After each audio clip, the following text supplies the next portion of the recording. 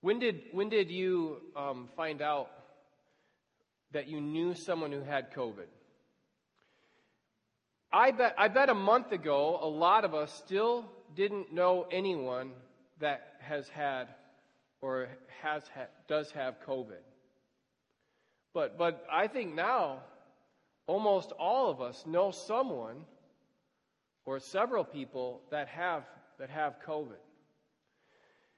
You know, as the case counts go up, and schools and restaurants and other things start shutting down, the question for us as a church is, okay, what are we going to do? What's our next step? What's our way forward? And this might be a question that you're asking personally too. I mean, what's the way forward now? And this is what I'd like to talk to you today as we finish the book of Acts. So if you have your Bibles with you and you'd like to turn with me to the end of the book of Acts, that's Acts chapter 28. That'd be great. Acts chapter 28, and we'll pick it up here in verse 17. And the Apostle Paul is on a guided missionary journey, I guess you might say. He is in prison, in custody, and he has been shipped to Rome. And so we read after 3 days, and you're wondering, like, after 3 days of what? Well, after 3 days, after they had completed the journey from Jerusalem all the way to Rome, and we covered most of that trip last week. So after 3 days, he called together the local leaders of the Jews, and when they had gathered, he said to them, "Brothers, though I had done nothing against our people or the customs of our fathers." So the first thing Paul says is, so Paul sends for them, the elders come, and he says, "Guys, I just want you to know I haven't done anything wrong." Would that kind of make you suspicious that maybe he had done something wrong? Like when some people, you know, if you're introduced to someone and the first thing they say is, "You know, I just want you to know I'm not a criminal." You go, "Okay, well, we're going to do a background check when we get home, I guess." "Brothers, though I had done nothing against our people or the customs of our fathers, yet I was delivered as a prisoner from Jerusalem into the hands of the Romans. And when they had examined me, they wished to set me at liberty because there was no reason for the death penalty in my case." So, guys, I didn't do anything wrong, and the Romans examined me, and they found that I hadn't done anything wrong. Not against them, not against you. But because the Jews objected, I was compelled to appeal to Caesar, though I had no charge to bring against my nation. But I'm not mad at you. So he starts out by saying, I didn't do anything wrong. The Romans found that I had done nothing wrong, and I'm not mad at you. He's like, can we just be at peace with each other so I can share the gospel? "For this reason, therefore, I have asked to see you and speak with you, since it is because of the hope of Israel that I'm wearing this." Hey, what's that next word in your Bibles? Chain. "Because I'm wearing this chain." How long had it been since Paul was wearing a chain? Well, if you look back in your Bible, if you look back at Acts 21:33, when there's the riot in the temple, Paul is bound with 2 chains. And then when he's testifying before the Romans who are in charge in Caesarea, he says, "I wish you were just like me except for these chains." And how long had Paul been in custody in Caesarea? Well, he'd been in custody there for 2 years. Seems like he's been wearing a chain for a couple of years at this point. And so he says, "Since it is because of the hope of Israel, Jesus' resurrection, that I am wearing this chain." And they said to him, "We received no letters from Judea about you, and none of the brothers coming here has reported or spoken any evil about you. But we desire to hear from you what your views are, for with regard to this sect," that's how they knew about the followers of Jesus. That's how they knew about the way. They knew of it like a sect. We know that everywhere it is spoken against. We know that it's bad, but we'd like to hear more about it from you." When they had appointed a day for him, they came to him at his lodging in great numbers. And from morning till evening he expounded to them. Now, anyone that traveled with Paul knew probably what he was going to do, but maybe they had a question of their mind after a couple years of custody, wearing a chain, after he'd been through this terrible journey, and here he ends up in Rome, after all the riots that he'd been through, after all the imprisonment. They might be wondering, what's Paul going to do? But anyone that knew Paul knew what he was going to do. He was going to expound Jesus from the Scriptures. And that is what we are going to do as a church. Though we're going into probably a long, hard winter, we are going to keep telling people about Jesus. We might not get to pick how we're going to tell people about Jesus, but we're going to keep telling people about Jesus. Okay? So from morning till evening, he expounded to them, testifying to the kingdom of God and trying to convince them about Jesus from the law and the prophets, saying the Old Testament is a Christian book. It all points to Jesus. Now, if you have your Bibles open to Acts 28, even if you're watching with us online, with your Bible open as well, look down at the end of Acts 28 and see how the book ends from here. He lived there for 2 years at his own expense and welcomed all who came to him. Verse 31, proclaiming the kingdom of God. Does that look familiar up there? Testifying to the kingdom of God. Proclaiming the kingdom of God and teaching about the Lord Jesus Christ with all boldness and without hindrance. Paul says, here's the plan, fellas. Though I'm in chains, and going to be in chains for quite a while, though it's going to be a long, hard season maybe as I wait to testify, we're going to keep telling people about Jesus and keep telling people about Jesus' kingdom. Of course, this is how the book starts. If you have your Bible open with you, you can look back at Acts chapter 1 with me. Acts chapter 1 and verse 3. Acts chapter 1 and verse 3 says, this is talking about Jesus. He presented himself alive to them, Jesus, after his sufferings, after dying on the cross for our sins. Jesus presented himself alive to them after his sufferings by many proofs, appearing to them during 40 days and speaking about what? The kingdom of God. The kingdom of God. The kingdom of God and Jesus' reign is a unity. And so, if you want to understand the book of Acts and the message of the book of Acts is all about Jesus and how Jesus' reign began with his suffering on the cross. So when Paul has this message about the kingdom and about Jesus and Jesus' sufferings, it's not one people are eager to hear. It's not one they're eager to hear because this is not the kind of kingdom they were hoping for. It's not how the kingdom was supposed to come. They were thinking that the kingdom would come when Jesus conquered the Romans or when the Messiah conquered the Romans. And Jesus is saying, you are thinking too small. And this is now what Luke is writing, what Paul is testifying to and is talking about. He's saying the Romans were never truly the enemy. Just like we might say the people on the other side of the political aisle are not truly the enemy. The people in our lives that give us the worst hard time, they're not truly the enemy. In the same way then, Rome was an occupying force. They were not truly the enemy. The true enemies are, number one, sin. And Paul would say Jesus conquered sin and established his kingdom by bearing all of our sins on the cross. Jesus conquered death and established his kingdom by dying for our sins and by rising again, triumphing over death on the cross. Jesus conquered Satan by dying for our sins and by disarming Satan so that there's nothing he can accuse us of before God anymore.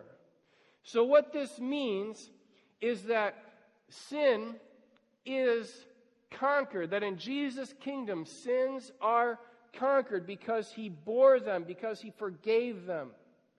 So the sins that haunt you, the sins that bother you, Jesus has conquered, and they are forgiven. It means we no longer have to fear death because Jesus has conquered death. And we have eternal hope in Christ because of his kingdom. It means that Satan, though he tempts us and though he may accuse us, it means he doesn't have any bullets in his gun. Martin Luther, the reformer, 500 years ago he lived, and he struggled a lot with spiritual warfare. Like he felt like Satan was in his room at times. And I read this account years ago on a platform that I don't use anymore, and so I've gone back and looked for it several times, and I just can't find it. Otherwise, I would put it up there and read it to you. But I'm going to tell it to you because the principle underneath it is true. So Martin Luther it was late at night, and he struggled the most with like spiritual attacks and spiritual warfare at night. And he felt like Satan was in the room with him. And he felt like Satan was accusing him of sins that he committed. And saying, there's no way you're going to be right before God. And he goes back after this sin and that sin and this sin and that sin over and over and over with these long list of sins. And Martin Luther came to a place where he said to Satan, you know what? Everything you're saying, all those sins, they're all true. But you know what? There's a bunch of sins that you're not thinking of. Because you're not omniscient. But all those sins, the ones you're naming and the ones you're not naming, they're all washed away by Christ's blood. They're all nailed to Christ's cross. He has disarmed you, devil, so flee from me. And this is true. It's true for him. It's true for you if you put your faith and your hope in Christ Jesus. That Jesus in his kingdom has conquered sin, he's conquered death, and he's disarmed Satan. So this is Paul's message. His message was one of the cross and the resurrection, that sin has conquered, that Satan is disarmed, and this is something that he preached again and again, and this will be our message. Whatever happens in the next couple months, this will be the message that we come back to again and again and again. We will preach Christ and him crucified, whatever happens next. Okay, so Paul goes on speaking, and some were convinced by what he said, and others disbelieved. Sometimes it makes me feel better that not even Paul was able to convince everyone. Some were convinced by what he said, and others disbelieved, and disagreeing among themselves, they departed. Now read this closely with me. After Paul made one statement. So Paul says what he's about to say next. He's going to quote from Isaiah chapter 6, verses 9 and 10. He says this before they leave. Which I have to take the reason he quotes Isaiah chapter 6, which is a really, really hard passage. Not necessarily hard to understand, just hard to accept. Hard to believe it's true. Like a punch in the face is a hard thing to take. Isaiah chapter 6 is a hard thing to read. It's really hard. Paul says this before they leave. And I have to think it's because what he's trying to do is, it's like he's putting his hands on their head, like you would with a little kid when you really want him to listen. You know, like when there's a little kid that you really, really want him to listen. And so you get down on one knee and you put your hands like on their head like this, not in an angry, mean way, but in a, okay, now you're going to look at me and now you're going to pay attention way. And you make eye contact with them. So they can't get distracted. So, because, little kids, they kind of, at least Yeah, I won't go there.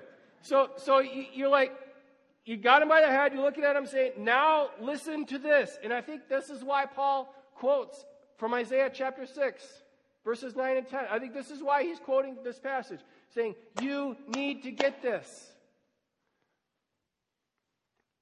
We read this. The Holy Spirit was right in saying to your fathers through Isaiah the prophet, go to this people and say, so you're going to go to them. You're not just going to let them wander off without warning them. You're going to go to them and plead with them to repent. Go to this people and say, you will indeed hear, but never understand. That's not very hopeful. But it is really a bracing warning. You're going to go on hearing but never understanding. You will hear but never understand. You will indeed see but never perceive. For this people's heart has grown dull.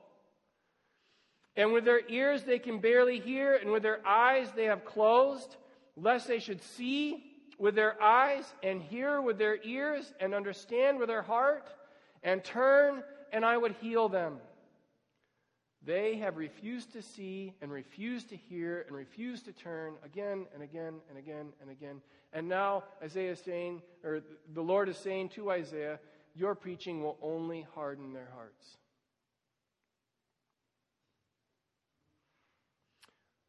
Therefore, let it be known to you that this salvation of God has been sent to the Gentiles. When I was in college, the guy next door loved to stay up late and hated to get up early. Kind of normal for a college guy, but this guy was amazing. I mean, had like a superpower. And that was sleeping in. Like, he was amazing at sleeping. And so the problem was he had like 7:30 in the morning classes. And so his alarm would go off and he'd hit the alarm. And then his alarm would go off and he'd hit the snooze. Then his alarm would go off and he'd hit the snooze. Then his alarm would go off and he'd hit the snooze. Then his alarm would go off and he'd hit the snooze. And he would end up getting to class like 20 minutes late on days that he did get up. Other days, he would just kind of reset the alarm. And he got to the point where, because he had hit the snooze so many times, he then started hitting the snooze in his sleep. And so he started missing his early morning classes. And I remember him being like in a panic, like he's feeling completely helpless. Because he's like, I can't wake up anymore. Because he had hit snooze so many times, he trained himself to hit snooze, and he was powerless to get up because his alarm no longer worked. It's a terrible place to be. I think that's how I understand this passage. The people of God have hit snooze over and over and over and over again. And every time you hit snooze, it gets easier to do the next time. Every time you turn off your alarm, it gets easier to do the next day. Every time you roll over and go back to sleep, it gets easier to do the next day. And the people of God have hit snooze and have hit snooze and now they're powerless to get up. And Paul is saying to them, do not let this happen to you. Do not let this happen to you. And that's when they say, we're not doing that, and they get up and they leave. So what will we do?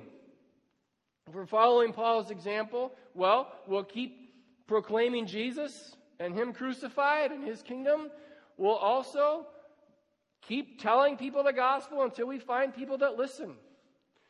It's not up to us to make people listen, but we'll keep telling people the gospel until people listen. Some will listen eventually. This was Paul's mode of operation. He kept telling people the gospel until someone listened. This is also what he does in Acts chapter 18. I think it's verses 6 and 7. When he's there in the synagogue and they're just not having it. And he says, fine. Remember this? He says, fine, your blood be upon your own heads. I am innocent. I'm done with you. And he leaves. And then, remember where he goes? He goes right next door and starts speaking really loud so they can all hear him. Because he's still hoping they'll repent. Someone will listen. So we'll keep proclaiming the message. Because God will work in someone's heart. What will we do? We'll keep proclaiming Christ and Him crucified because some will listen. So Paul lived there 2 years at his own expense. Now I want you to know he's still in custody, and he's still wearing the chain. And he remember in Acts chapter 24 we found out that while he was waiting for a judgment, we found out that he was in custody there for 2 years. And then he had the journey. And how long did the journey take? I don't know, maybe 6 months. So it's been all of 4 years, maybe 4.5 years, that he has been in custody at this point. He lived there for 2 years at his own expense and welcomed all who came to him. This is the passage I was quoting to you earlier. When he quotes Isaiah chapter 6, it doesn't mean that no one converted, the Jewish people. Some heard, some understood, some agreed. But he welcomed all who would listen to him. And this is what we will do. Welcome all who will listen. He welcomed all who came to him, proclaiming the kingdom of God and teaching about the Lord Jesus Christ with all boldness and without hindrance.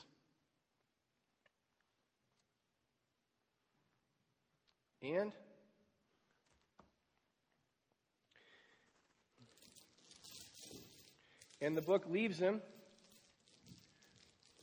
wearing a chain. The book leaves him in custody. But it leaves him proclaiming Christ and His kingdom in whatever circumstances he finds himself in. Circumstances change all the time, but our message never changes. And what we have to believe is that God will use our gospel proclamation, that when we tell people about Jesus, that He'll use that for good no matter what our circumstances are. That He's working in ways that are bigger than us and beyond us. And this was true for Paul. If you think about this, Paul sent a lot of letters, and letters were not his preferred form of communication. We know that from his letters, because that's all we have from him now. We have that in his letters. We say, I long to come to you. I really wish I could see you. But here I am writing this letter. And so, we have Ephesians chapter 6, verse 20, where Paul is asking them to pray for him, that he'll have boldness while he's wearing these chains.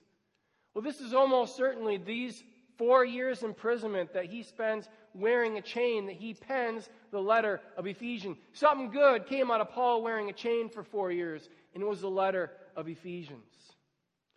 Something good came out of the 4 years that Paul wore a chain. I mean, he writes in Philippians chapters 1, 12 through 14 and 4:22 about being imprisoned. And he talks about how God is giving him boldness, and they could pray for his boldness. He'd proclaim him among Caesar's household. And then he says, and those in Caesar's household greet you, like some of his prison guards, some of the people he was chained to got saved. Or there's the letter of Colossians, where he says, and remember me in my chains. That's how he closes off the letter. Probably another time when Paul was imprisoned in Rome, almost certainly he is freed from this Roman imprisonment, and then maybe he gets to Spain like he said he was hoping to in the book of Romans, and then he's imprisoned again in Rome, and that second time he is put to death. But probably that time he writes 2 Timothy, and he references his chains twice and his imprisonment once in 2 Timothy. And then there's, of course, the book of Philemon, where Philemon, you're like, well, you missed the part. Well, in Philemon, there's only one chapter. And so Philemon, verse 23, he names his chains. And he also talks about people that he names his imprisonment, and he talks about people you'd recognize from the book of Acts in there. Here's what I want you to see. that God uses awful circumstances for His kingdom.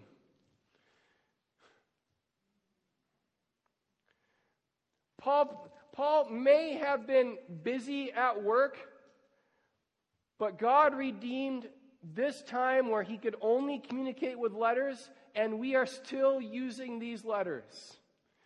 So we will keep telling people about Jesus regardless of our circumstances, believing that God can use whatever circumstances we find ourselves in. Just to help this ring home for you, I'd like to read to you from 2 Timothy chapter 2. It's up there. 2 Timothy chapter 2, verses 8 and 9. I mean the reference is up there. The scripture isn't up there. I'm going to read the scripture from my book here. 2 Timothy chapter 2, verse 8 says, "Remember Jesus Christ, risen from the dead, the offspring of David." Okay, risen from the dead, reference to the cross and the resurrection. The offspring of David, reference to the kingdom. The offspring of David, as preached in my gospel, for which I am suffering, bound with chains as a criminal. But the word of God is not bound. He says, I may be bound, but God's word is not bound. So I will go on preaching.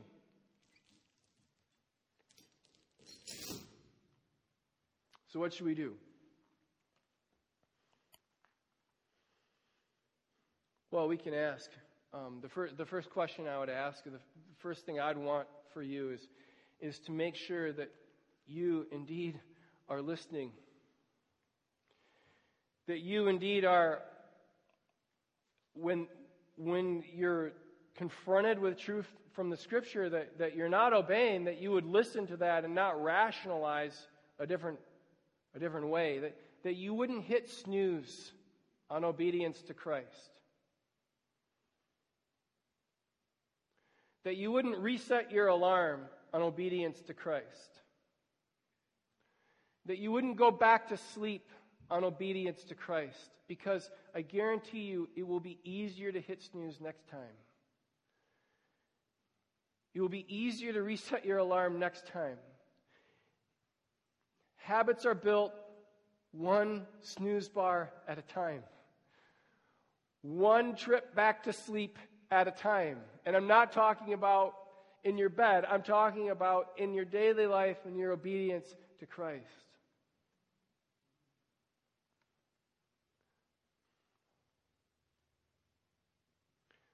Throughout the Bible, you see God use hardships to get people's attention.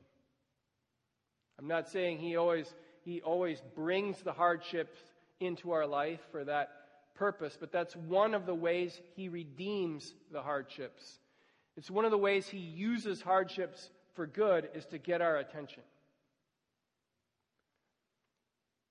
If this doesn't get your attention, the season we're in, what will God have to bring in your life to get your attention? To wake you up, to have you stop hitting snooze? If this doesn't do it, what will God have to take away?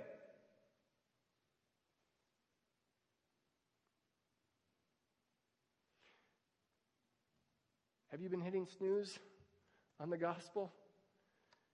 Have you been hitting snooze and resetting your alarm on obedience to Christ? It's time to wake up and obey the Holy Spirit. Will you listen now? Next, I invite you to stay on mission. Now, not all of us are called to preach sermons, but we can all share different resources we have. So if you say, okay, this is what the church is going to do. The church is going to stay on mission and keep preaching the word. How can you be on mission? Well, you can talk with people, or you can share something with other people. So you might share a podcast. You might share a sermon. You might share a book. You might share. But whatever it is you share, it should be something that has really ministered to you. Something that has really helped you. And I think you can offer it to them and say, this has really helped me. Maybe it would help you. That'd be a good way for you to stay on mission through this season. And finally, you could also participate in the year-end offering. This is something that we roll out every Sunday. At this particular Sunday every year on this particular week. And so this is what I'd like to kind of talk through today is here's the plan for the year-end offering this year. And we want this to be an extension of us proclaiming Christ and His kingdom. Okay, so first we'd like to fund $3,000 to the Kalamazoo Gospel. It used to be Gospel Mission. They've gone through a renaming, and now it's Kalamazoo Gospel Ministries. And so we'd like to give $3,000 to Kalamazoo Gospel Ministries. And you've seen Pastor Brown here on our stage preaching before. If you've been here for a while, we love that ministry. It's a ministry that's very important. It may become more important over the next couple months, depending on how this goes. It may be even more necessary than it is right now. So we want to be ready to step in and help them do the work that God has called them to do. So we plan to give $3,000 to Kalamazoo Gospel Ministries. Second, we'd like to do the work of church revitalization. So that's a picture of Ken Floyd. He's been here to preach a couple times. And he is the head of the Association of Churches We Belong to. So we belong to the Michigan Association of Regular Baptist Churches. And you can take the first letter of each of those words and call it the MARB, with a silent C at the end. And so what they want to do is they're hoping to plant some churches and revitalize some churches. And so I asked Ken, is there one of these projects that we can help with? And he recommended that we help with First Baptist Church of North Adams.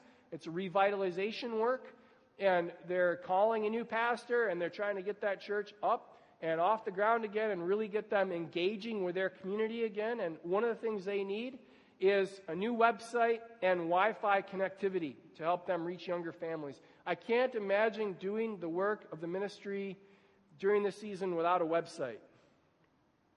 And so we'd like to help them revitalize that church. And by the way, that's where North Adams is, where the star is. I did the best I could with figuring that out. It's near Hillsdale. Josh, am I right? Is that where Hillsdale is? I see him nodding up there. So, good. And then Pillar Church of 29 Palms. This is a church plant. This is a church plant that Rob Wallace has been a part of. Rob spoke last week when he was here. He was one of the pastors on staff at that church when he was stationed at 29 Palms. And we've helped them before. We helped them buy a sound system a couple of years ago. And they've grown, and now they want to move into some property. But it is a mess. And so they're already working on rehabbing this facility. And so you can see them there trying to gut it and trying to get it to the point where they can worship in it. And they've begun some of the remodel with it. And that's Pastor Roy doing their live stream. They're live streaming as well. But they could meet inside under restrictions. It's possible that they could, but not until they get their sanctuary finished with stuff like a ceiling and flooring, and they get their bathrooms done. And we just believe that they're going to be in that building at some point. Whether it's next month or 9 months, we just believe they're going to be in there at some point. And so we want to help them do this kingdom work by helping them remodel that space. So that's Pillar Church of 29 Palms for $11,500. Now, here we have room 126. So that is the room to the ladies' Bible study, ladies' ministry, women's ministry. I just said 3 probably wrong names. Mary, is it women's ministry? Yes, I wanted to get it right. So women's ministry meets in that room, and we have other groups that use that room as well.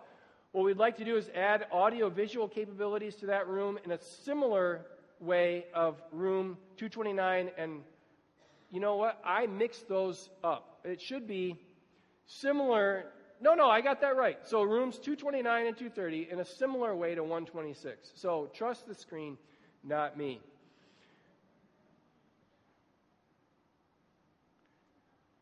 I don't know. So this will be a telling tool for women's ministry, Backyard Buddies, Fireflies, and Love Inc. So it will help them tell the gospel. It will help them explain the gospel. They'll use that room a lot for video teaching and other things like that. So will Backyard Buddies will be able to. Fireflies will be able to. Right now, in our current format, Cubbies would be able to.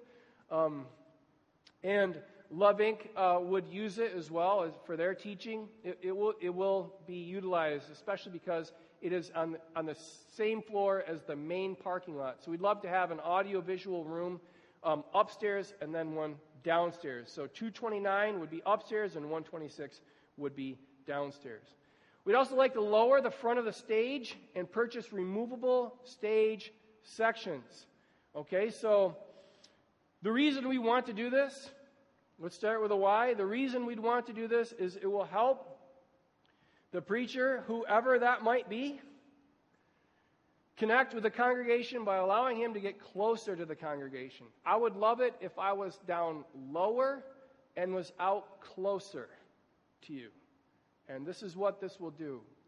And so here's kind of the plan.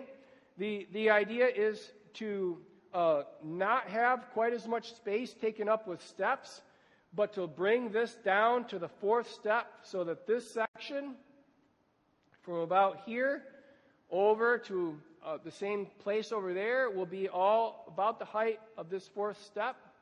I think I could still see you guys in the back pretty well. You might not be able to see my feet anymore, but that's okay because my shoe choice isn't always that cool anyway. But I'd love to be lower and closer to you. And so that's what this change will do, is it will bring me down lower and bring me out closer. And so that's the dimensions of that. And then that will come out to about here, so we'll still be able to drop the hoop down and play full court basketball. But to help me get closer to you, or to help whoever is speaking get closer to you, or if we have a special service like we typically do on Christmas Eve, we could bring the piano down to this lower section, or bring our instruments down to this lower section, and then they could use it too, but it'll get them lower and closer. So the part that will come out onto this would, of course, need to be temporary, so we can still drop the hoop down and play full court basketball. That's what this will be. It'll be 4 feet wide and 24 feet long, so the whole it'll be same height, so the whole footprint would look like this. It will be about 10 feet deep and 24 feet long, and 2 feet 4 inches off the ground. And that brings us to a total of $75,000. And anything above and beyond will go to the Kalamazoo Gospel Ministries. Now, last year we set a goal of $75,000, and we said anything above and beyond goes to the Camp Scholarship Fund. Remember that? Yeah. And then last year, I wrote this on my arm. So if you're wondering if I got a cool new tattoo, I did not. But I did write this on my arm. Last year, 91,760 came in. We ended up really, really funding the Camp Scholarship Fund. If that happens again, we're going to end up really, really giving a big, generous gift to the Kalamazoo Gospel Ministries. Yeah. Amen. Amen.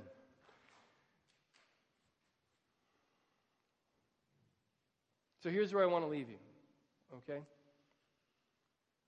The big picture is that as we leave Acts, remember that we as a church are going to be people that continue to preach Christ and Him crucified. We're going to continue to preach the defeat of sin, conquering death, resurrection hope, disarming of Satan. This will continue to be our focus. And we'll do that because some people will listen. And we'll do that regardless of our circumstances. Let's pray. Dear Heavenly Father, Lord, we thank you for how you work in our lives and how you pull us towards yourself. Lord, I thank you that though we are bound at times by our circumstances, that the Word of God is never bound. Lord, I thank you for all of this. In Jesus' name, amen.